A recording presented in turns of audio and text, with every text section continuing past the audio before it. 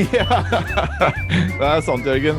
Ja, hei, der dere. Hallo og velkommen til Kode24-timen, flaggskip-podcasten til Kode24 og hele Norges kodeshow med Jørgen Jakobsen og Ole Petter Baugerød Stokke. Så flott at du spiller opp mine komiske talenter som inngang til podcasten. Jeg skjønte at når man skal introdusere noen, så skal man aldri introdusere. Her kommer verdens morsomste person, og så introdusere de. Nei, for det pleier jo jeg å gjøre hver gang vi er på en fest sammen når jeg skal vise noen. Du gjør det? Da står jeg utenfor døra, og så går du inn først, og så sier du det, og så kommer jeg inn litt sånn skline, sånn Kramer-aktig. Slår jeg på en sånn brun ringnesflaske med lighteren min, og så sier jeg, hallo, altså, hei! Og etter det, snakker ikke med noen resten av festen. Ingen. Neida. Så reiser jeg til meg og spiller Dr. Mario i stedet for. Ja, og så drar vi kjøper gourmet thai, og så er vi hos deg i stedet for. Ja, det var det vi gjorde, ja. Før korona.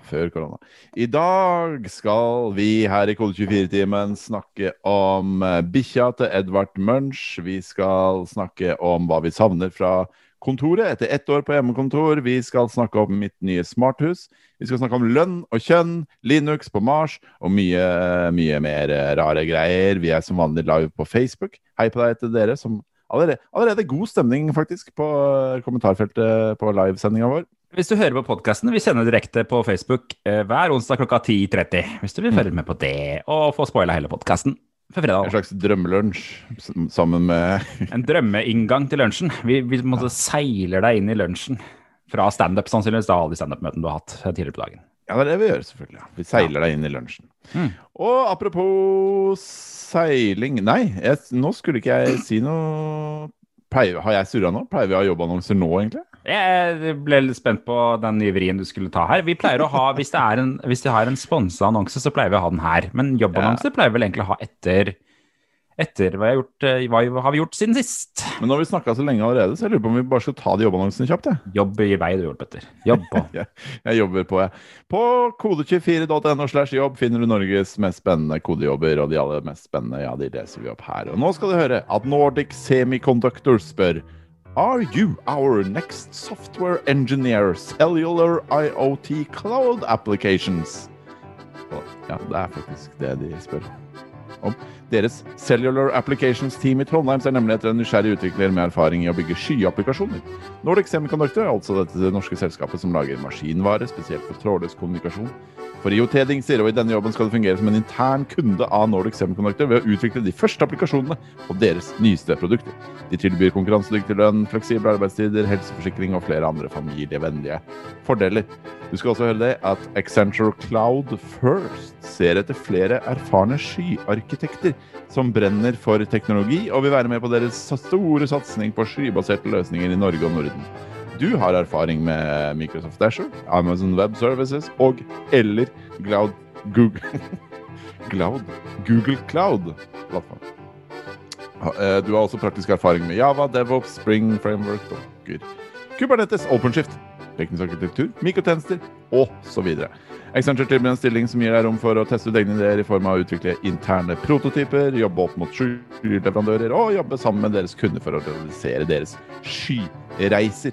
Og du finner alle disse stillingene og enda flere på kode24.no/jobb. Og da har vi gjort det. Da er vi ferdig med det. Nydelig, Ole Petter. Den leverte du som bare det. Tusen hjertelig takk. Nordic Semiconductors. Jeg alltid høres ut som et veldig... Høres ut som et IT-selskap, men også ut som et togselskap. For folk som er ikke konduktør, jeg vil kalle meg mer en semikonduktør. Ja, jeg er på en måte litt... det er ikke han som kjører. Jeg tar mye tog, og jeg spør ofte folk har du billett, men jeg jobber teknisk sett ikke for togselskapet. Jeg er mer bak i den der rare kullgreia som er bak toget, på en måte. Der jeg hjelper til, på en måte. De som skifler det. Ja. Skifler kålet inn i brennbare. Ja, vi skal bare stå oppi der. Ja da, nei, takk for meg. Det er greit. Hva har du gjort siden sist? Jørgen Jakobsen, tech lead på kode24.no. Nei, jeg holder på med, jeg leser jo sånne bøker, en bok i uka. Og siste uke så tok jeg en litt sånn avstikker og leste en Munch-biografi. Ja, hvorfor leste du Munch-biografi, Jørgen? Det var fordi jeg var på besøk på Stathelle i fjor sommer, og var på kjøpesenteret der, og så en bok til 35 kroner om Munch, og så tenkte jeg, jeg er litt nysgjerrig på hva egentlig Munch drev med, og da kjøpte jeg det. Så. Han malte bilder, gjorde han noe mer? Han malte bilder, men han var også gal når han malte bilder, og det er det som egentlig er den spennende delen av Munch, da. Er det han som var nazist, forresten? Han var ikke nazist, det er Hamsun, men ja. Jeg kjenner til han også, men... Ja, nei, for å nevne det fra boka, han døde jo under andre verdenskrig, og det han var mest redd for i forhold til nazistene var at de skulle komme og ta bildene hans. Ja. Det var mer slags... Men han nektet å stille opp for nazistene, oi sånn. Nazistene mente visst nazistene var veldig usikre på hva de mente om Munch. De ville egentlig like han, for at han var veldig arisk og hvit og blondt hår. Samtidig som han ikke sto for den kunstretningen som de mente. Ja, han er en kjekk mann, det er han. Men politisk sett så er vi dessverre på 2 ulike planer. Ja, men det er ikke det jeg skal snakke om i dag. For det er et parti i den boka, en periode i livet til Munch som jeg synes var veldig spennende. Og det handler om hunden Rulle, som ikke var Munch sin hund. Munch, da han bodde i Oslo, på vestkanten i Oslo, så bodde han og hadde mange naboer rundt seg, og en av naboene hadde hunden Rulle, som ble på Munch sin nemesis. I over 10 år hatet han hunden Rulle, og det manifesterte seg da i malerier. Da. Så hvis du søker på Munch sint hund på Google, nå vil jeg at du bare søke på Munch sint hund. Da gjør jeg det groteske, fæle bildet han har malt av Munch, av den sinte hunden Rulle. Det er det første bildet som dukker opp sannsynligvis. Se på det rare bildet! Se på Rulle! Fy fader, det er et av de styggeste bildene jeg har sett av en bikkje. Det ser ut som en sinnet mann. Ja, det er menneskelig trekk, akkurat som Munch på en måte fikk for seg at det var et menneske. Jeg tenkte jeg skulle bare lese litt kjapt om vakthunden Rulle. Ok. Ja. Det var altså Gunnerud, nabo Gunnerud, som hadde vakthunden Rulle. Der står det her, om han noen gang skremte bort uønskede elementer, er vel egentlig tvilsomt. I så fall ville nok Gunnerud med konkrete eksempler ha lovprist dens beundringsverdige vakthundegenskaper. Utallige uønskede elementer derimot, som melkegutter, skorsteinsfeiere og postbud, fikk smake Rulles vrede. Nå var selvsagt dette i utgangspunktet Gunneruds problem, og ikke Munchs. Muligens hadde imidlertid Rulle litt romslige ideer om hvor grensene for hans herres eiendom gikk, slik at forbipasserende på veien også, for sikkerhets skyld, ja. Ok, greit.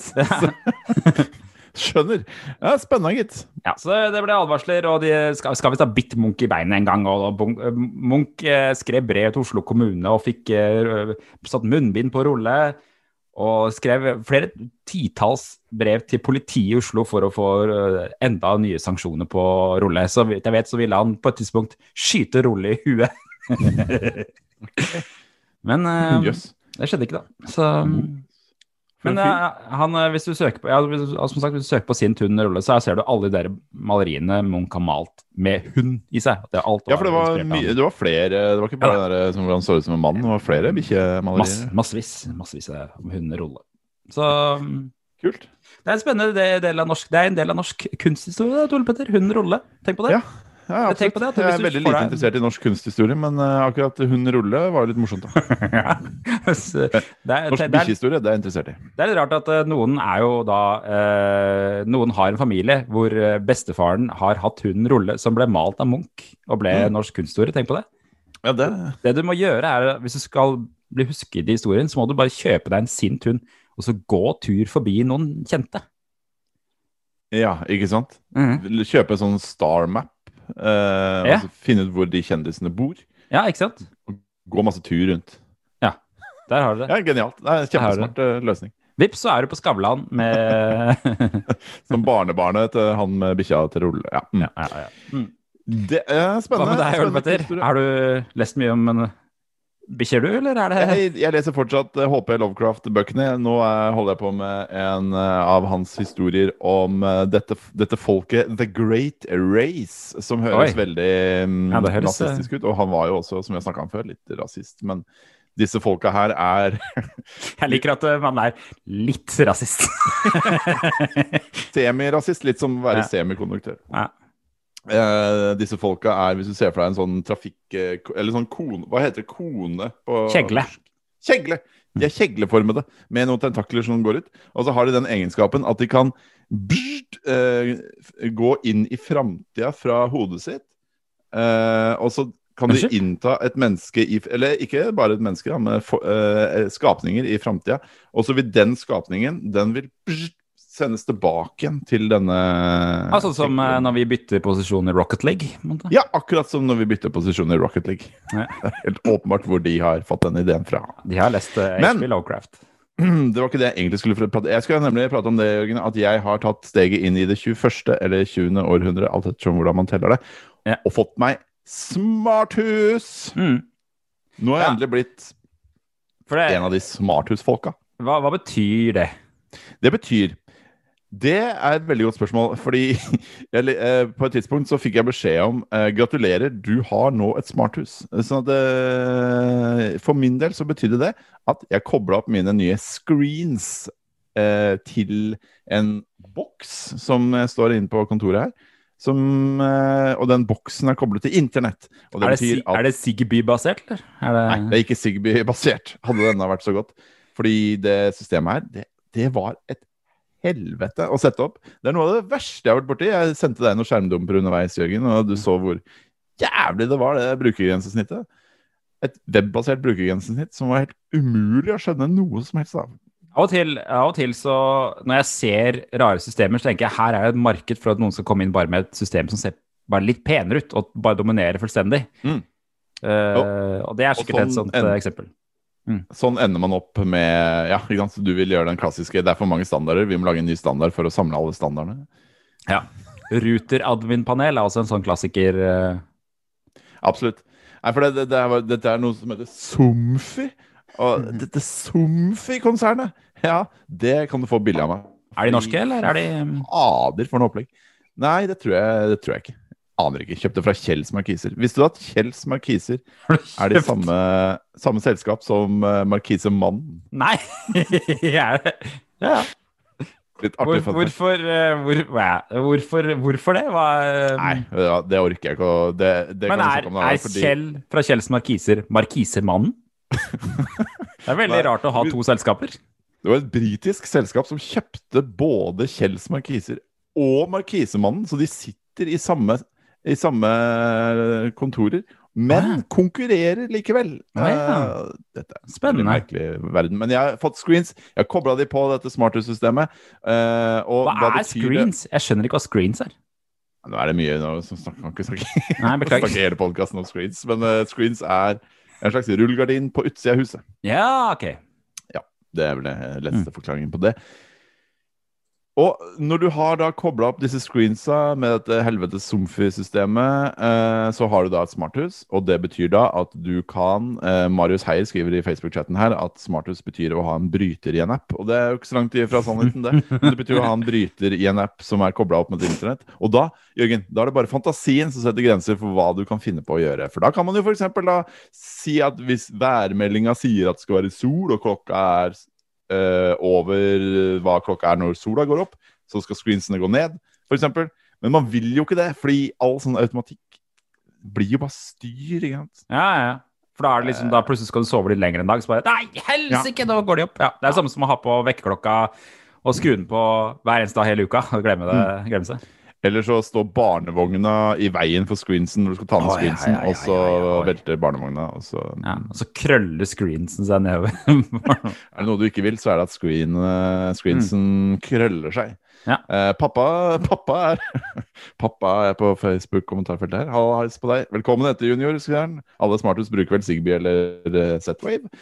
Ja. Det vet jeg ikke, pappa, fordi... det var det første jeg måtte finne ut av, var hva slags teknologi motoren i disse screensa brukte for å prate sammen med den boksen jeg har. Det måtte jeg finne ut av. Ja. Og måten å finne ut av det var på å kikke bak fjernkontrollen til screensa. Og der var det 2 ikoner som jeg fant ut i en PDF fra en konkurrent til både Markisemann og Kjells Markiser. Hadde skrevet at der kan du se hva slags teknologi du bruker. Kult. Jeg lurer på om er smarthus for de unge, eller er smarthus for de eldre? Jeg er ikke helt landet på ennå. Det er jo mest fordi pappa digger smarthus. Jeg tror faren din, han er kjernepublikummet for smarthus. Ja, det er det. Onkelen din, onkel Harald, digger smarthus. Han er kjernebrukeren. Og det som kjennetegner smarthus i 2021, det er at det er litt for komplisert til at du kan lære det til den andre. Jeg har sagt til Line, min samboer, se hva vi kan nå. Nå skal jeg gi deg tilgang til det. Hun sier, vær så snill, kan jeg slippe å få tilgang på det? Ja, vi har fjernkontroller som jeg har hengt opp på veggen, som fungerer. Og i dag morges så tenkte jeg, kult, nå har jeg smarthus. Mens jeg lå i senga, så tenkte jeg, nå kan jeg åpne screensen til soverommet for å slippe inn sollyset og våkne. Ja. Så går jeg inn i appen. Hva har skjedd i appen? Jeg har blitt logget ut av appen. Jeg logget seg. Så må jeg logge inn i appen, og så kan jeg velge å åpne screensen, og det tok kanskje 15 sekunder da, kontra et halvt sekund å trykke på en fjernkontroll. Ja. Men jeg skal ikke snakke så mye mer om det. Jeg kunne snakket mye mer om det. Jeg tenkte jeg skulle avslutte med en demo. Vi er jo tross alt utviklerpodcast her. Ja, kult. Så nå, Jørgen, jeg har funnet en ting å bruke alt dette her til, og det er å styre screensa mine med Siri. Ja. Er du klar? Jeg er veldig klar. Jeg er kjempesød. Hør nå. Lukk persienner på kontoret.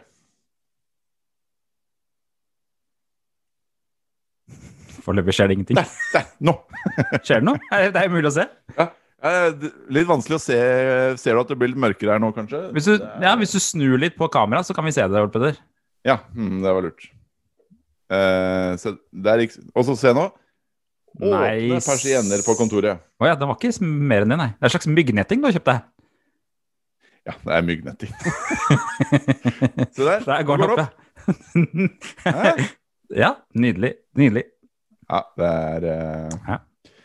er fremtidens hus, Jørgen. Det er det smarte hus. Nei, så nok om det. Det er jo litt, akkurat det er faktisk litt kjekt, da, for jeg har jo ikke den fjernkontrollen her oppe. Den er nede på kjøkkenet, den som går til den screenen her. Ikke sant. Så det er litt kjekt.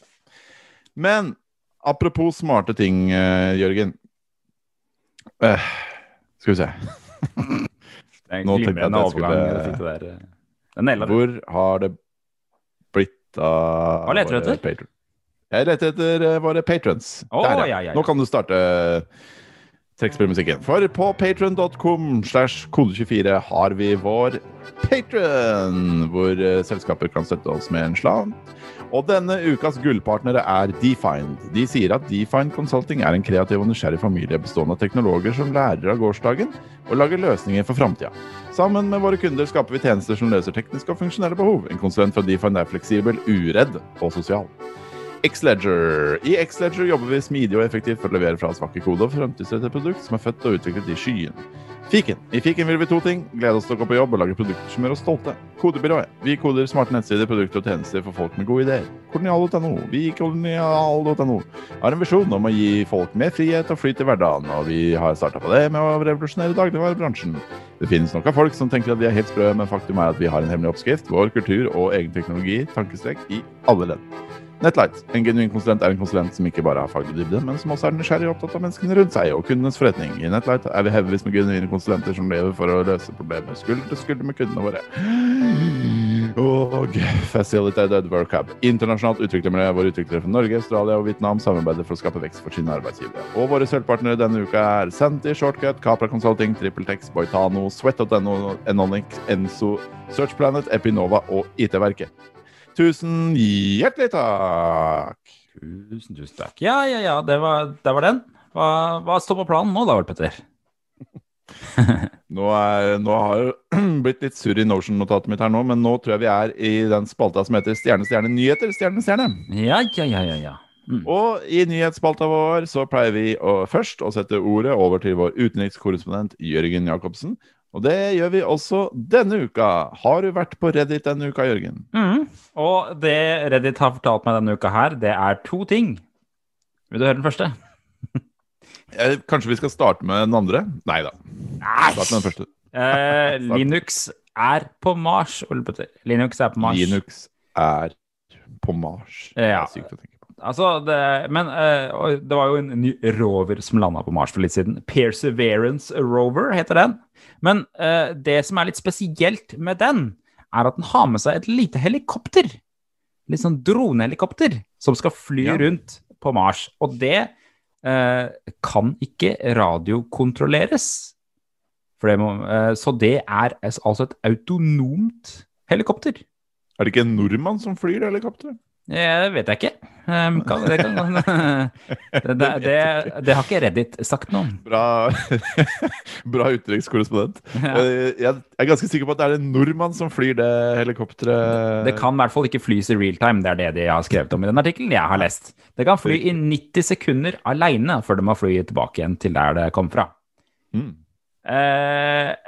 Og dette her er da altså første gang Linux er på Mars, og det som er enda kulere er at det systemet som gjør at den helikopteret kan fly autonomt, som sitter på toppen av Linux, det er open source. Det heter F-Prime, og NASA har lagt det ut på GitHub. Er ikke det? Det er en Linux-distribusjon for å fly ting. Jeg er litt usikker på hva slags Linux-distribusjon bruker. Dette her er altså systemet som er på toppen av Linux, som er open source da, og ligger ute på GitHub. Ja, F-Prime, som er en slags sånn der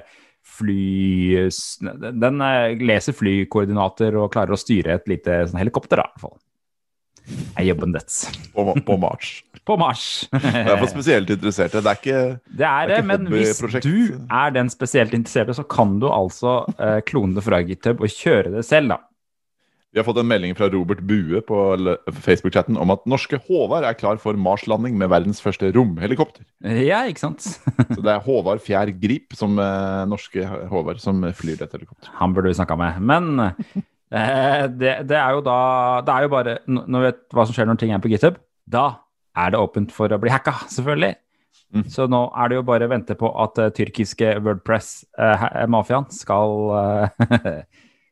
komme seg til Mars. Tyrkiske WordPress-mafiaen, ja. Kjenner du ikke til tyrkiske WordPress-mafiaen, Ole Petter? Jo, er det eller la oss si nei. Ja. Nei, det tyrkiske WordPress-mafiaen, som jeg er litt sikker på om er det navnet de vedkjenner seg selv, egentlig. De spesialiserer seg på å hacke meningsløse WordPress-nettsider. Stemmer det. Ja, så gjerne nettsider som ikke har nesten noe trafikk, de hacker det gjerne. Og tar ned databasen der, så skriver de at det er hacked by Turkish WordPress-mafia her, eller lignende.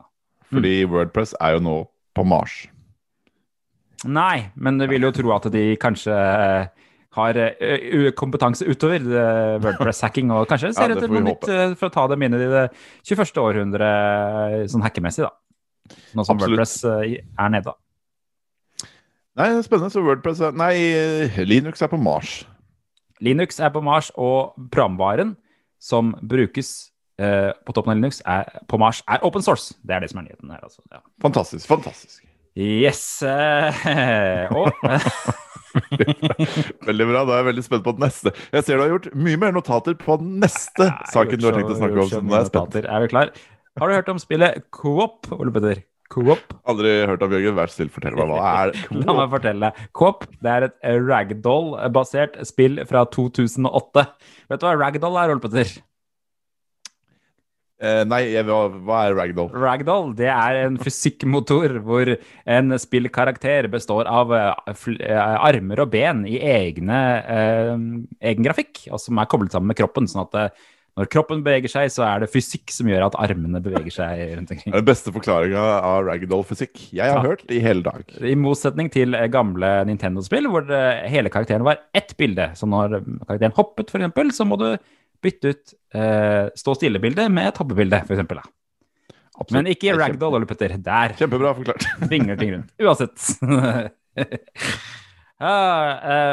I spillet Coop, da, altså fra 2008, så styrer spilleren en idrettsutøver, og så skal du trykke på en blanding av Q, W, O og P på tasturet for å få idrettsutøveren til å løpe bortover. Og det er ikke så lett, skjønner du. Q, W, O og P, det blir jo Coop, det. Ja. Det er derfor det heter Coop. Det er derfor det heter Coop. Men selv om spillet er fra 2008, så driver folk fortsatt å sette rekorder i spillet. Og nå det veldig mange som gjør det via AI, og han som har rekorden nå, det en fyr som heter Wesley Liao. Og han har lagt ut videoer av hvordan han har fått det til, da. Og han bruker, det ganske avansert det her, så jeg beklager til alle som faktisk kan om dette, men han sier han bruker noe som heter Reinforcement Learning Algoritme, eller som kalles ACER, Actor Critic with Experience Replay. Ja, gud vet hva det betyr. Utgitt av DeepMind, som en del av Google, så det skjønt. Men det egentlig da, det som veldig spesielt med den AI-greia her, eller maskinlæring-greia her, at den kan både ha en slags hjerne fra før av, med tidligere lært kunnskap, og så kan den lære på toppen av det. Så det ikke, du tar alt du lærer og gjør det om til en slags sånn hjerne, som blir sånn, så har du mulighet til å ta litt av hjernen sin, og litt av det han lærer nå, og så slå de sammen med en sånn spesiell algoritme, da. Selvfølgelig, jeg med foreløpig. Ja, og den algoritmen ligger ute, den noe av det sprøeste. Det mye sånn svære summetegn og sånn, som folk bruker sånne. Wow, ja, det det avansert, da. Det sånn summetegn. Det den rare Ja, stemmer. Sånn. Den som man bruker i Excel og Google Sheets. Så det ikke så avansert. Nei, han har en video da, i starten hvor han prøver å bare la den AI-en bare lære seg det selv. Og etter 8 timers læring, så det eneste den AI-en klarer å subbe knærne langs bakken for å komme seg i mål. Så da lærer han, det han finner ut at han må lære opp AI-en i å gå som et menneske i spillet da. Ja. Da gjør han det, han bruker 50 opptak på det, men altså, det eneste han klarer å lære AI-en etter 20 timer at han skal gå sånn. Har du sett den Silly Walk-videoen til Monty Python? Ja, det sånn går det. Så da får han hjelp av en sånn co-op speedrunner til å lære seg liksom den spesielle teknikken som gjør at du kan gå i co-op. Men det hjelper ikke det heller. Okay. Så det han gjør til slutt at han bruker det der hjernegreiene, og så lager han en hjerne til den AI-en som består halvveis av det han har lært selv, og halvveis av det han speedrunneren gjør. Og så lærer han 50 timer oppå det igjen. Og da, skjønner du, det blir verdens beste co-op speedrunner. En slags Frankenstein-monster. Ja, det veldig rart. Og i den der videoen hans så har han bilder liksom at det en slags hjerne da, og noen greier. Har han bilder av at det en slags hjerne? Ja. Så han antyder at dette liksom litt sånn framtids-Terminator-aktig. Flyter gjerne i en sånn glassbolle med sånn grønnaktig væske. Ja. Ikke sant. Det begynner med Kvop, Ole Petter. Det der det Vi må ringe han der Ole Andersen og få en kommentar på dette her, tror jeg. Malte Ole Andersen, stemmer det. Du på Malte Ole Andersen har spilt Kvop. Ja, det ikke utenkelig. Nei, men kult. Det mye spennende som har skjedd i verden. Ja. Det mye spennende. Nei, det Wordpress på Mars, og det noe løping med noe kunstig hjerne. Og det. Ja. Det mye rart. Det mye rart. Det sjukt hva de finner på. Ja, skal du ta det litt ned på bakken igjen, du da, eller innenrikskorrespondent Ole Petter? Hva sa du nå til? Skal du ta det litt ned på bakken igjen? Ja. Tror jeg skal ta dette litt ned på bakken igjen, faktisk. Fordi kodeløkka-kjøret, Jørgen. Ja, kodeløkka-kjøret går. Ja, for de som ikke forstår det der rare egennavnet vi har funnet på en spørreundersøkelse, så det der. Ja, vi var veldig opptatt av da vi startet Kode 24 å kalle alt for ting, liksom. Sånn.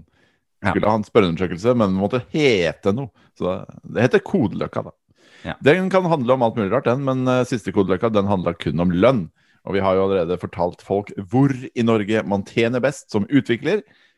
Og nå, i det siste, så har vi blant annet også sett på hvilke titler det kan lønne seg å skaffe seg hvis du vil tjene litt mer. Og jeg har kommentert på det. Hva sa du? Jeg har kommentert på det, ja. Absolutt, det kommer vi tilbake til, absolutt. Ja. Det viser seg at rundt 60% av de som svarte på undersøkelsen vår har en eller annen titel. Veldig mange som oppga sånn på annet og skrev, min titel backend-utvikler. Det ikke en titel. Var det du fikk til å improvisere fram? Ja, men det var den typen da. Det riktig, ok. Ja. Det vi var på utkikk etter var titler som for eksempel å være seniorutvikler. Og det er den mest vanlige titelen. Seniorutvikler. 30% av norske utviklere er seniorutviklere. Spennende. Noe å tenke på. Ja. Og de som tjener mest, Jørgen, vet du hvilken titel som tjener mest? Dette kommer til å blåse deg av bakken. Jeg har jo oppe notatet her. Jeg later som jeg ikke vet. Da gjetter jeg på noe helt vilt. Arkitekt. Arkitekt. Idiot. Nei, det er ikke arkitekt. Det var ikke nok arkitekter for at vi hadde det med, faktisk, men det var noen arkitekter. De tjente godt. Men den som tjener aller mest, ja, det er de som heter direktør. Direktør, ja. Ja, de tjener rundt 1 million. Jeg er jo egentlig på en måte ikke i målgruppa til kontoret. Neida, det er egentlig ikke det. Det kan jo ha vært, du kan jo være kodende direktør, kanskje? Ja, det vil jeg tro. Litt spennende i så fall. Ja, eller kan det være sånn direktør for AI, liksom? CTO er det en slags direktør? Da er du kanskje koden av det. Ja, ikke sant? CTO, ja. Hvor er det de CTO? Det hadde vi heller ikke nok som var, faktisk. Til at vi kunne ha det med. Ja, men de som har sjef i tittelen sin, tjener 900 000. Og sånn går det da. Og de som har senior, 815. De som er junior, 530. Jeg ser jo her på oversikten, altså lead, så ligger jeg nesten, litt over 100 000 bak lead. Ja, ikke sant. Nettopp. Enda jeg har lead, så her er det en slags feilkobling. Ja, for du, ikke bare er du tech-lead, du har også skrevet en kommentar denne uka om at du er tech-lead. Ja. Og du mener at folk må være litt flinke til å skaffe seg titler, og at det kanskje ikke er så vanskelig som mange tror. Hva tenker du på da? Nei, det jeg prøvde å fortelle i kommentaren min var at det kan være når du er i arbeidslivet, så kan det være en god investering å be om en titel. Ikke nødvendigvis for at du skal få høyere lønn der og da, men når du skal videre til neste jobb, da har du en titel å vise til, så du kan nesten hestehandle dårlig lønn med en titel. I hvert fall i en kortere periode. Jeg vil også tro at Ja, sorry, hva var det du skulle si? Jeg vil også tro at det å be om en titel kan være en fin måte å gjøre en lønnsforhandling på, der du er også, da. Ja, men det har jo vist seg at det er nesten klinemulig for de aller fleste i utviklerbransjen, i hvert fall. Men det jeg mener også i den kommentaren, er at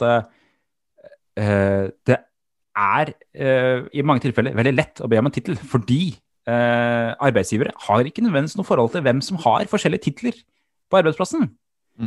Og jeg skildret jo blant annet en tidligere arbeidsplass jeg hadde, hvor noen het ditt og noen het datt, uten at de kollegaene hadde nødvendigvis noe formening om hva som gjorde at de ble ditt og datt.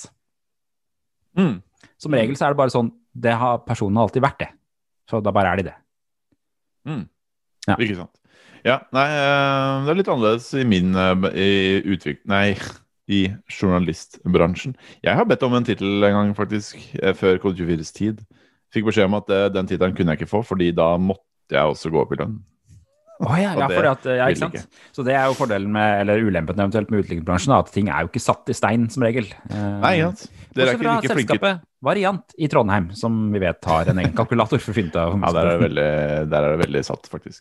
Ja. Dere er ikke flinke nok til å organisere dere i fagforeninger, sånn som vi journalister. Ja, da kan du lure på om det har følt til så veldig mye bra ting alltid da, siden du ikke får lov til å få den tittelen din. Det kan du si. Ja, greit. Ja, dette er en politisk debatt. Vi så også på kjønn. Hvor mye har kjønn å si for en norsk utvikler? Jeg får fagforeninger, altså. Jeg må bare si. Ja, absolutt. Det kan du lese mer om på tekna.no. Ja, faktisk. Der er jeg ganske kritisk til tekna, men det er jo medlem der, da. Så. Det var det. Ja. I hvert fall, kjønn. Det var 8. mars denne uka, den internasjonale kvinnedagen. Gratulerer med dagen. Gratulerer med dagen. Til alle der ute. Vi ville se på om det er store kjønnsforskjeller på, eller hva heter det? Store lønnsforskjeller på kjønn. Ja. Eller kjønnsforskjeller på lønn. Ja, det blir kanskje det samme. Vi hadde ikke så mange kvinner som hadde svart på undersøkelsen. Lønn er kjønna. Det er... Hva så den nå? Jeg tror ikke lønn er kjønna. Altså, det er... Du tror ikke lønn er kjønna? Nei, altså begrepet lønn.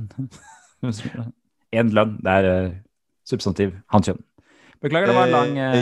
Ja, riktig. Det var en lang distraksjon. Gå videre, Ole Petter. Beklager. Yes, supert. 131 kvinner, Jørgen, svarte på undersøkelsen for, kontra 1314 menn, sånn at vi har litt dårlige tall på kvinner. Så vi har 10% kvinner da. Det kan du... Ja, det var veldig spot on 10% faktisk. Ja. Nei, det blir feil faktisk. Det blir feil, for totalt er det jo, uansett. Under 10%. Takk til alle som hører på oss. Beklager at denne sendingen er god stemning, men sikkert litt vanskelig å følge med. Rot, ja. Vi snakker om kjønn. Hvis det var 8. mars, du har undersøkt lønnsforskjeller. Kjør på. Gjennomsnittlig grunnlønn for en kvinnelig utvikler 660 000 kroner. Ja. Gjennomsnittlig lønn for en mannlig utvikler 730 000 kroner. Ja. Altså, det skiller x antall 1000 kroner mellom kvinner og menn. Menn tjener i snitt mer enn kvinner. Men, Jørgen, er det så enkelt at kvinner tjener mindre enn menn? Ja. Jeg ble kontaktet før jeg skrev denne saken om noe annet på sett og vis, av en anvendt matematiker som heter Tommy Odland, som jobber i Sonat Consulting Oslo. Han lurte på om han fikk lov til å se litt på disse kodeløkatallene, fordi han hadde trengt noe å gjøre på kvelden i denne koronapandemien. Ja.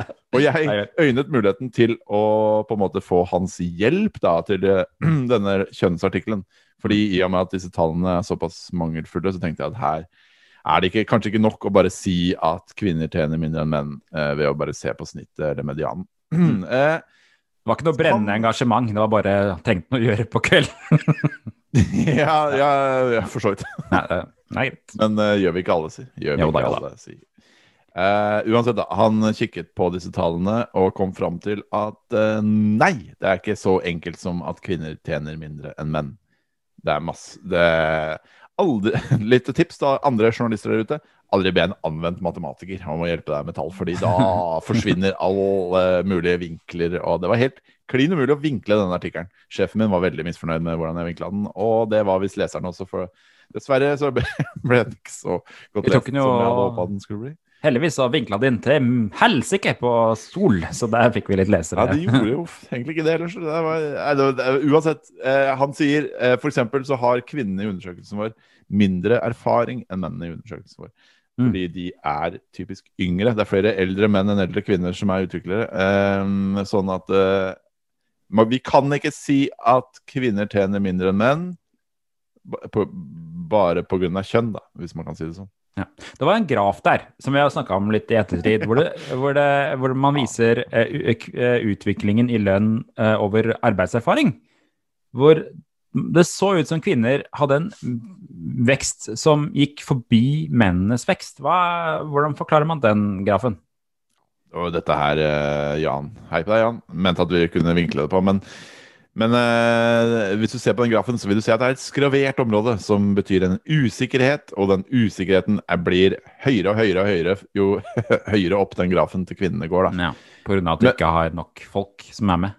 Riktig. Så kanskje i prinsippet så er det kanskje en kvinne i undersøkelsen som tjener liksom 2 millioner kroner. Ikke sant? Opp i toppen der, og så blir det litt. Så jeg, og heller ikke matematikeren, tror jeg har noen sånn særlig god forklaring på det der. Jeg tror nok dessverre kanskje ikke det er så reelt. Jeg tror nok lønna til kvinner og menn er ganske lik. Men så er det selvfølgelig sånne ting som at tradisjonelt sett så har vel menn vært mer glad i å ta sånne sjefsroller, kanskje. Det kan skape problemer, eller skape lønnsforskjeller. Selvstendig næringsdrivende, ser jeg for meg? Mer selvstendig næringsdrivende, det var også en ting. Det er flere menn som er selvstendig næringsdrivende. Marit Teigen, leder i CORE, Senter for likestillingsforskning på Institutt for samfunnsforskning, sier til meg at lønnsforskjeller mellom mannsdominerte og kvinnedominerte yrker er det største problemet i Norge per i dag. Ja. Altså at en utvikler tjener mer enn en sykepleier, og hun hadde ikke så mye tanker om egentlig dette med lønnsforskjeller innad i et yrke. Så du gikk til 2 kilder, begge du bare kan ikke egentlig konkludere noe særlig på dette greiene her. Men det var 8. mars, vi måtte ha noe, Jørgen, vi måtte ha noe. Det er sant, jeg synes du gjorde en kjempejobb med det. Tusen hjertelig takk, tusen hjertelig. Apropos å gjøre en kjempejobb, vi skal inn i finalen av denne rare podcasten. Jeg begynner å bli litt svimmel. Og Skal du besvime på podcasten? Det hadde blitt den første, faktisk. Jeg er litt sliten om dagen. Det skal vi snakke mer om nå, faktisk. For vi skal begynne å snakke om hva vi savner fra kontoret. Det er nå 1 år siden. Jeg tror den dagen denne podcasten kommer ut, som er fredag denne uka, så er det 1 år siden Erna Solberg sto og sa til det norske folk: nå vil vi at dere skal holde dere hjemme. At de som kan ha hjemmekontor, skal ha hjemmekontor. Og selv om det har vært litt frem og tilbake, så har jo veldig mange av oss, blant annet Jørgen og meg, sittet stort sett på hjemmekontor i 1 år. Jeg tegnet en tegning av Erna Solberg i går og sendte deg på Facebook. Ja, det gjorde du. Se på. Her er det. Se der. Og der er Erna Solberg. Jeg kjente egentlig igjen Erna Solberg. Jeg sleit litt mer med de andre. Ja, det er Bent Høie i midten. Og så er det hun som ser ut som Titten Teip på venstre side der. Jeg er usikker på. Og så er det jo han KF-fyren. Ja. Ropstad, er det han heter? Og så er det hun skoleministeren på toppen her, som jeg aldri husker hva heter. Det er skoleministeren, det. Ja. Hun fra venstre er ikke hun fra... Veldig langt hår hun hadde fått det. Ja, jeg vet, de tok litt av det flagrende håret. Jeg skjønner. Ja da. Men til inbox denne uka, altså hvor vi stiller spørsmål på Kode 24-timen på Kode 24-klubben og går gjennom det i Kode 24-timen, så stilte vi spørsmål denne uka. Hva savner du fra kontoret? Ja. Etter 1 år på hjemmekontor. Og det skal vi gå gjennom nå. Jeg er råspent. Yes. Du, det første, altså det flest savner, nå kan dere gjette der hjemme. Hva gjetter dere at det er? Jeg gir dere 2 sekunder på å gjette hva det er. Kommentarfeltet. Kjør på nå, kommentarfelt. Med delay fra en chatten her. Det er 10 sekunder delay, så det tar... nå kommer det snart, Ole Petter. Jeg så gleder meg så til hva de skriver i kommentarfeltet. Ok. Skal vi kjøre tenkemusikk? Den der Jeopardy-tenkemusikken. Det er ingen som skriver noen ting. La, la, la. Ok, jeg tror vi bare må avslutte. Mister Sere. Der, ja. Ok, men nei, vi får bare... Hva tror du, Ole Petter? Sånn, jeg tror det norske utviklere savner mest er kolleger. Det er det jeg tror. Ja. Det er fordi jeg vet at det er det der. Ja, jeg hadde gjettet. Kaffemaskinen. Ikke sant? Ja. Det skal vi komme tilbake til, men kaffe er nok ikke det de fleste savner. Der kom Jørgen Mjøs skriver sosialt samvær og morgenkaffe. Det er en slags kombinasjon av våre 2 antakelser. Dobbelttreff er veldig bra. Nei, Vegard Vikan skriver kolleger, whiteboard og dartskive. Anders Birkenes skriver... Stopp. Hva sa du nå? Kolleger, whiteboard og dartskive. Jeg orker ikke. Ja, det er rart. Ja, det er det. Er det oppe en kontorlandskap med dartskive? Er rart, er det ikke det? Altså. Kanskje han jobber på det stedet jeg har skrevet om. Ortsje, denne dartpuben. Eller Okki. Ja, stemmer det. Okki, ja. Det er deilig å åpne kontorlandskap hvor du kan få en dartpil susende forbi. Det er jo veldig populært med sånn pistol, sånn... Nerf. Det er populært, i hvert fall på film blant utviklere. Ja, og på Aller bygger faktisk. I Alle bygger. Ok. Anders Birkenes skriver: jeg savner å være på kontoret sammen med kolleger. Det oppstår mye tilfeldig og godt samarbeid, da. Andreas. Oppstår det mye tilfeldig og godt samarbeid? Ja. Jeg tror jeg bare går litt kjapt gjennom. Ja. Andreas Beining skriver: jeg er helt enig med Anders Birkenes. Savner kollegene mest. Gleder meg til å se alle igjen. Christer Sigvaldsen Moen skriver: savner gjengen. Tørre vitser. Tilfeldig avkobling med Mario Kart. Og følelse av å fysisk være en del av noe. Ikke bare delaktig over nett. Google litt hvor Christer Sigvaldsen Moen jobber. Og til slutt, Morten Holje. Alle de tilfeldige møtene, da mener jeg tilfeldige treffer kaffemaskin og lignende. Jeg byttet jobb under korona, og nå blir jeg kun kjent med de jeg jobber med hver dag. Ja, du googlet, du stalker Christer Sigvaldsen Moen. Ja, nå blir jeg kun kjent med de jeg jobber med hver dag. Kun kjent med de han jobber med. Ja, ok. Ja, ikke sant? Ja, det er beiningen av bogen på han også. Ja da. Så de har Mario Kart, tydeligvis. Så det var 2 fra beiningen og bogen? Ja, det var selve beining, og så var det... selve beiningen, som jeg kaller det. Ja da. Jeg feiret nyttår med bogen en gang. Du gjør det, faktisk. Stemmer det. Perfekt. Og meg, og bogen. Ikke beining.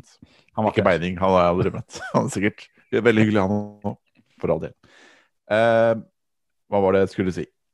Jo, det å bli kjent med folk selv om ikke du jobber med det, ja. Det kanskje en undervurdert. Jeg har ikke tenkt så mye på, men da jeg jobbet i Alle media, det gjør jeg jo fortsatt da. Da jeg jobbet i din side, så ble jeg jo liksom kjent med sånne damer i KK og diverse sånne ting. Selv om jeg aldri jobbet med det. Det var hyggelig. Ja, stemmer, for du kjenner noen av de. Jeg kjenner bare hun på toppen av KK. Hun som aldri skal hete. Snikskutt. Er hun med i Sofa? Den nye sesongen av Sofa? Ja, stemmer. Hun er jo ofte på NRK i hvert fall. Hva er det hun heter for igjen da, Ole Petter? Jeg vet ikke. Jeg pleier bare å si hun som ligner på Monica Lewinsky. Ja, for det kan vi. Redaktøren av KK. Jeg husker ikke. Jeg googler. Ingeborg Heldal heter hun. Med dagen. Jeg hadde en idé til en app en gang, bare for å ta det. Ok, da tar vi det. Greit, vi tar det. Jeg hadde en idé til en app en gang, hvor du som nyansatt man tok bilder av alle ansatte, og da du som nyansatt fikk en liste over alle bilder av alle ansatte i en app med navn på dem. Sånn at du alltid visste hva folk het. For det er det jeg ofte bruker lengst tid på når jeg begynner et nytt sted, er at jeg blir kjent med folk, men det er vanskelig å spørre etter navn 2 ganger. Så jeg går ofte rundt i flere måneder og ikke kjenner folk, men ikke vet hva de heter. For meg, da vi ble en del av Sol, jeg kan fortsatt ta meg selv i å slite litt med noen navn der, og gått sporty for meg å henvende meg til folk uten å si navnet deres. Så, og da må man typisk si sånn, Brillefrans, eller liksom, kvinne på soldesken. Og jeg har jo ofte den så, av og til så er du sammen med kanskje 3 stykker, og så blir det et navn nevnt, men så klarer du ikke å vite om det er hvem av de som heter det. Hvis du skjønner? Så av og til har jeg opplevd at jeg har gått i lange perioder og trodd at den personen har hett navnet til en annen person. Sånn, ja. Det er gøy hvis du henvender deg til de, og du, Knut. Nei. Det er også svarer en på andre siden av bordet. Nei, men det er jo fordelen med å møtes på nettet. Der står alltid navnet under. Ja. Men folkens, ha bilde på Slack, vær så snill. Ha et profilbilde på Slack, eller hva nå enn dere bruker til å snakke med hverandre med. Og så kan det være lurt, i hvert fall, selv om du kanskje har et kallenavn, å ha det ekte navnet ditt et sted, sånn at ikke jeg tror at du heter Captain Plastic, eller et eller annet sånt resten av året. Jeg vet ikke hva det er. Captain Plastic. Hvem av de KK-damene er Captain Plastic igjen? Ok, veldig mange savner også prat. Frank R. Haugen skriver, småprat om faglige utfordringer og muligheter. Nå er terskelen veldig høy for å snakke med kolleger om, bør jeg gjøre det på X-måte eller Y? Og samme med Roar Foshaug skriver, det er ikke alltid så lett å ta kontakt med noen på Teams for å snakke rundt et problem man ikke helt vet å formulere, og ikke helt vet hvem man skal spørre om. Der fungerer kontoret bedre. Ja. Vi har jo ofte sånne situasjoner vi også, hvor vi sier, skal vi ta en prat etter at vi har hatt et møte? Og så må vi ringe hverandre opp igjen. Ja, det er litt morsomt fenomen egentlig, når du sier det. At vi har begynt med sånne debrief-møter etter nesten alle møter vi er på. Ja. Så hvis vi har 2 møter i løpet av en dag, det blir 4 møter, ja. Ja, det gjør det, ja. Kanskje et før også, hvis jeg har flaks. Men det er jo ekstremt, jeg liksom tenker ikke på den muligheten man har på et fysisk møte på et kontor, så kan man ofte være i et møte, og så kan man gå med den man kanskje er nærmest, sånn som Jørgen i mitt tilfelle, og ta seg en kaffe etterpå og si, du, fy fader, det der møtet, herregud, for noe tull. Ja, vi snakket bare ring, og ingen var enig i noen ting. Og, Hvem er egentlig han der fyren med briller? Sånne ting. Jeg tror jeg har sett det en gang før. Captain Plastic fra Er det Henrik, eller er det Håkon, eller hva er han? Jeg tror det er Captain Plastic, men han har bare profilbildet av en banan. Jeg skjønner ikke hva. Ikke sant? Roar Grønmo skriver at han savner vitsene. Så det å kunne prate, men det å kunne prate om fag også da, det er jo sånn helt seriøst, sånn det der å kunne ta en vurdering av ting på pulten. Absolutt. Mange savner lunsjer og pilser. David Oftedal skriver, nei, det måtte i så fall være lunsjen, skriver han. Og Veronica Heimsbakk skriver, fredagspils. Ja, fredagspils, ja. Fredagspils har jeg aldri hatt noen tradisjon for, der jeg jobbet dessverre. Nei, jeg har, tradisjonen min er, når det er fredag, så vil jeg hjem. Det er tradisjonen. Stemmer det. Ja. Tradisjonen din å sende meg på sånne ting, og så må jeg fortelle hvor du er. Ja, jeg stemmer. Hvor er Jørgen? Ja, la meg fortelle deg hvor jeg er. Ja, sender vi et bilde. Det er litt samme som når vi bestiller mat på restaurant, så går du først, og så sier jeg, tar det samme. Riktig. Det er litt samme Sosial coach. Jeg savner du lunsjen på kontoret? Jeg savner ikke lunsjen, men jeg savner å gå ut til et annet sted enn der hvor lunsjen er, og kjøpe lunsj. Ja, det savner jeg. Jeg kan jo savne det å ha noen å prate med i lunsjen, annet enn en baby og en samboer. Men jeg synes jo, for å være ærlig, at det kan være rimelig digg med en helt alene lunsj og kunne sette meg ned med YouTube i sofaen. Ja, det er det. Jeg savner jo ikke det der utrolig trange lunsjlokalet som man skal bakse seg gjennom. Nei. Og hasteplukke et eller annet man ikke egentlig har lyst på, og så stresse for å finne en sitteplass når det er noe ledig. Eller måtte gå til noen andre og spørre, er den stolen her ledig? Og så, ja, for det er jo et sosialt kjør å spise lunsj. Det er et angst eldorado. Det kan være krevende. Det kan det faktisk, ja. Det er mange man ikke har lyst til å sitte ved siden av når man skal spise lunsj, og mange man har lyst til å sitte ved siden av. Og det kan skape problemer. Ok, mange savner også turen til jobb. Thomas Flemming skriver, savner sykkelturene til og fra kontoret hver dag. Får man ikke til å sykle hver morgen med hjemmekontor. Savner selvfølgelig praten i kontorlandskapet også. Ivar Jordal skriver, sykling til og fra jobb og lunsj. Men jeg også savner det, for så vidt, faktisk. Jeg synes det kunne være deilig å sitte på T-banen og høre på podcast på vei til jobb, for eksempel. Ja. Det får jeg aldri gjort lenger. Nei. Men en annen litt sånn enda viktigere ting er dette med skille mellom jobb og fritid er det også mange som snakker om. For eksempel så skriver Øystein Holvik Johnsen i den kommentaren som jeg tror har fått flest likes. Jeg er forferdelig lei av hjemmekontor nå. Savner selvsagt kolleger, men jeg savner også skille mellom jobb og hjemme. Vi har 2 små barn, og det å ikke kunne være 100% på jobb hjemme gjør at skillet mellom jobb og hjemme viskes ut. Ok, fikk bare 6 timer arbeidstid nå, før jeg må hente i barnehagen. Jobber de siste 2 timene etter at ungen er i seng, og så må jeg huske den timen fra i forgårs, og så videre, og så videre. Og han konkluderer, det blir bare en grøt av jobb og privatliv om hverandre. Han skriver også her, til gjengjeld får jeg mye tid med vakthunden min Rolle, som er blitt nabolagets yndling. Det var det. Ja. Men det er veldig mange som kommenterer dette her og opplever mye av det samme. Det er jo litt sånn spørsmål om hva som gjør at man ikke føler at man får jobba det man skal i løpet av arbeidsdagen, på en måte. Men det mange skriver er jo for eksempel at det er en som skriver her da. Han har faktisk en hund, så mulig. Ja. Når barn... Er det vakthund, eller er det... Han skriver ikke hva funksjonen til hunden er, faktisk. Nei, det. Ja, når barn er levert og hunden lufta, og man er klar til stand-up 9:00, så er hunden på 8 hjemme fra skolen, 2:15, typisk, med masse venner, fordi det er jo ikke noe grunn til å være på aktivitetsskole. Når pappa er hjemme, og når sykepleieren kommer hjem 15:30, så skal jo middagen være ferdig, og huset strøket. Ja, kjenner meg igjen. Ja, fordi det er jo dette med husarbeid, det har vi faktisk skrevet om, at veldig mange norske utviklere oppgir at de gjør husarbeid når de er på hjemmekontor. Og det tar tid, det. Og det bidrar jo til at dette skillet viskes ut. Så spør onkel Harald, så er det hovedgrunnen til at man ikke kan ha hjemmekontor, det er at man får lyst til å gjøre husarbeid. Ja, det er jo ikke helt feil. Neida.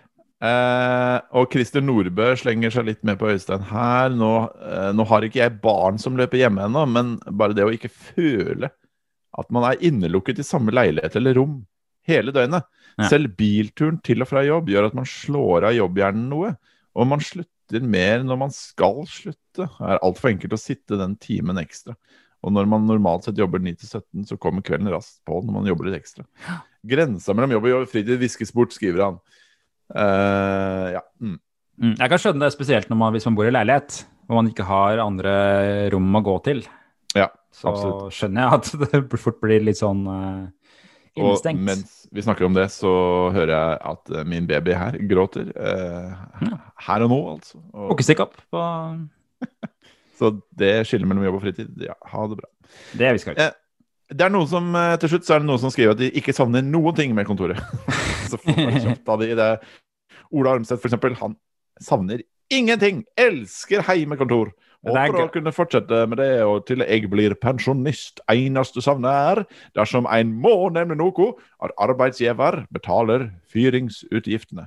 Det blir litt mer lyrisk med en gang det på nynorsk, synes jeg. Det blir sånn staselig. Jeg takker. Robert Andresen skriver, eneste savnet vel mer sosial kontakt med omverdenen generelt, men det ikke direkte knyttet til hjemmekontor, egentlig, så svaret vel egentlig ingenting. Jeg har jo skrevet en lang kommentar for en stund tilbake om hva jeg savner med kontoret. Det var jo før jeg fikk baby jeg skrev det. Det har ikke blitt noe bedre etter jeg fikk baby. Det veldig koselig med baby, virkelig, men og det kan være veldig koselig med baby på hjemmekontoret også, men når det ikke koselig, så det ekstremt slitsomt, for å være helt ærlig. Fordi hvis jeg sitter her og jobber og hører Luna, som hun heter, gråte i etasjen under, så det litt vrient å få konsentrert seg. Tenk på hvor vrient det for det motsatte kjønn, som i tillegg har sånn hormonell reaksjon på at barn gråter. Gratulerer med 8. mars. Ja, men det vel ikke det det en ting, tror jeg. Ja da, det vel en ting. Jeg tror men ja, jeg tror det jo det som problemet med å være hjemme generelt. Det jo at det ting i hjemmet man føler man burde gjort, og føler man bør bidra til, så man kanskje får et skille til på kontoret da. Ja, det jeg ser, vi jo begge... savner du, Ole Petter? Ja, som sagt, dette med å ikke ha en baby under etasjen. Ja, det var rett og slett det, ja. Ja. Jeg ser jo, vi jo begge glad i den der Battle Stations subredditen, og det en kar som poster litt der har jeg sett, som har en sånn type lekestue i hagen, som bare en, altså at han har et eget bygg i hagen, som hans kontor. Ja. Og det virker digg. Da kan man jo til og med kanskje ta en superkort sykletur gjennom hagen, og så kan man sette seg der og jobbe, ikke høre gråtende baby. Da bor det flott. Men ja, nei, du kan kjøpe deg sånn, dra på Skeidar og kjøpe sånn uteanneks, som det heter. Kan jeg dra på Skeidar og kjøpe uteanneks? Det kan du. Få det montert og greier. Så kanskje ikke Skeidar, Maxbo, kanskje. Der kan du dra. Jeg ser for meg at edderkopper blir et problem med en sånt utanneks. Kan nok tenkes det. Og montering, må søke og greier. Men det noe du savner deg, Jørgen? Jeg savner nummer 1, spille Rocket League lokalt. Split screen. Split screen. Ja. Det mye mer gøy. Som en avslutning på dagen. Ikke minst fordi vi gjorde det ganske mye oftere på kontoret enn hjemme. Og jeg savner vi tar jo mye bilder i kode 24. Før så fikk vi hjelp av hverandre til å ta bilder til saker og sånt. Det kan vi ikke lenger. Nå det bare sånne kjedelige selfies eller arkivbilder på kode 24. Savner å bli tatt bilder av? Savner å bli tatt bilder av, rett og slett. Absolutt. Så det har fått kjørt seg det der bildet av meg med lønnen min i panna, klistret i panna. Ja, det bildet får kjørt seg. Ja. Ja, nei, så vi vel enige om, sånn kjapt til slutt, så vel Kode 24-konsernet vel enige om at vår ønskede løsning en blanding av hjemmekontor og kontor. Ja. Altså ønskede løsning etter korona, eller når vi kan gå mer over til normal. At vi kanskje en dag eller to. Ikke sant? Podcasten på onsdager, den skulle vi gjerne spilt inn på kontoret sammen. Podcasten på onsdager, den trenger vi å spille inn på kontoret. Det utrolig hva det har å si for dynamikken å sitte i samme rom. Ja. Det en grunn til at de fleste talkshows ikke spilles inn i hvert sitt studio, at alle sitter i hvert sitt studio. Nei, det det snakker munn på hverandre greien da. Men ja, det det jeg savner. Og så bare hilse litt på å si hei til folk av og til. Jeg sier jo hei til folk i barnehagen, det stort sett det. Men det gøy å si hei til andre også. Og egentlig noe mer samtale har jeg ikke behov for. Men akkurat bare, hei, synes jeg hyggelig. Bare, ja, det har du. Ja, jeg har jo ikke den barnehagesosialiseringen ennå heller. Så her det naboen jeg sier hei til. Max. Ja. Nei, men alle dere der ute som leie av å sitte på hjemmekontor, Dagbladet har jo en god sak i dag om ikke så ofte jeg Dette god podcast. Akkurat den saken... Nei, La oss gå inn og lese Dagbladet. Ja, ikke så lett å finne, for Dagbladet oppdaterer forslaget seg sånn cirka 3000 ganger i minuttet, så den kan fort være en kilometer ned, den allerede. Ja, nå finner jeg den faktisk ikke. Var det over 100 nye saker i løpet av dagen? Var det ikke det de påstod at de hadde? Det er helt enorme mengder. Ja. Nå finner jeg det ikke. Det er en utvikler i Telenor som går ut og sier at han ikke orker mer, typ. Men nå finner jeg ikke den saken. Nei. Søren Klype. Jeg hjalp faktisk Dagbladet med å komme i kontakt med han utvikleren. Kan vi krysspublisere den på kode 24, tror jeg? Har vi rett etter det? Ja, ikke sant. Det er skrevet av en journalist i Dagbladet, så jeg er helt usikker. Ja. Uansett da, hold ut folkens, jeg synes dere er flinke, det er fader ikke bare, og det er veldig mye, og vi også i kode 24 kan sikkert skrive mye positivt om å være på hjemmekontor, vi kan skrive at det er gøy med utstyret man kan ha på hjemmekontoret, det er gøy med tastaturer og skjermer og alt mulig sånn, og vi synes jo det, men at det sliter psykisk på veldig mange, det skal man absolutt ta på alvor, og det håper jeg vi kan skrive mer om på kode 24 fremover altså. Ja, det er en ting jeg har undervurdert. For meg selv også. Så absolutt. Kanskje jeg skal skrive en kommentar om hvor feil jeg tok, Ole Petter. Nei. Ja, for det er morsomt at like før korona så skrev du noen saker om hvorfor man skulle ha hjemmekontor, og hvorfor man ikke skulle ha hjemmekontor. Ja, kanskje jeg burde tatt en liten oppsummering av hva som egentlig foregikk der. Så kom Erna Solberg og sa at du må ha hjemmekontor, så fuck deg. Ja, ikke sant. Tusen hjertelig takk for at du holdt ut gjennom denne podcasten. Jeg tror denne podcasten i dag også er preget av at vi sitter på hjemmekontor og har en visst behov for å prate og kødde som vi ikke får så mye utløp for resten av uka. Som kommer dere seere og lyttere til gangs, vil jeg bare tro. Det gode... Nei, nå må vi spise lunsj, Ole Petter. Ja, nå skal vi spise lunsj. Jeg tenkte å steke 2 rundstykker, Jeg er faktisk litt usikker. Nå er det litt sånn lat på påleggsgreia. Nå er det en tid for kolonial. Ja, samme her. Jeg tenkte å bestille det etterpå her. Ja. Men nå ser jeg for meg at det kan være vanskelig å få leveringstid her i Oslo, fordi nå er det så mye snakk om lockdown og tjoe her. Jeg får gå og spise litt lunsj. Ja, takk for oss. Abonner på oss. Tips oss om noen gjester. Vi håper å komme tilbake med en gjest allerede til uka. Men har du noen tips til hvem vi kan snakke med, så tar vi det imot. Så snakkes vi neste uke, vi. Tatas!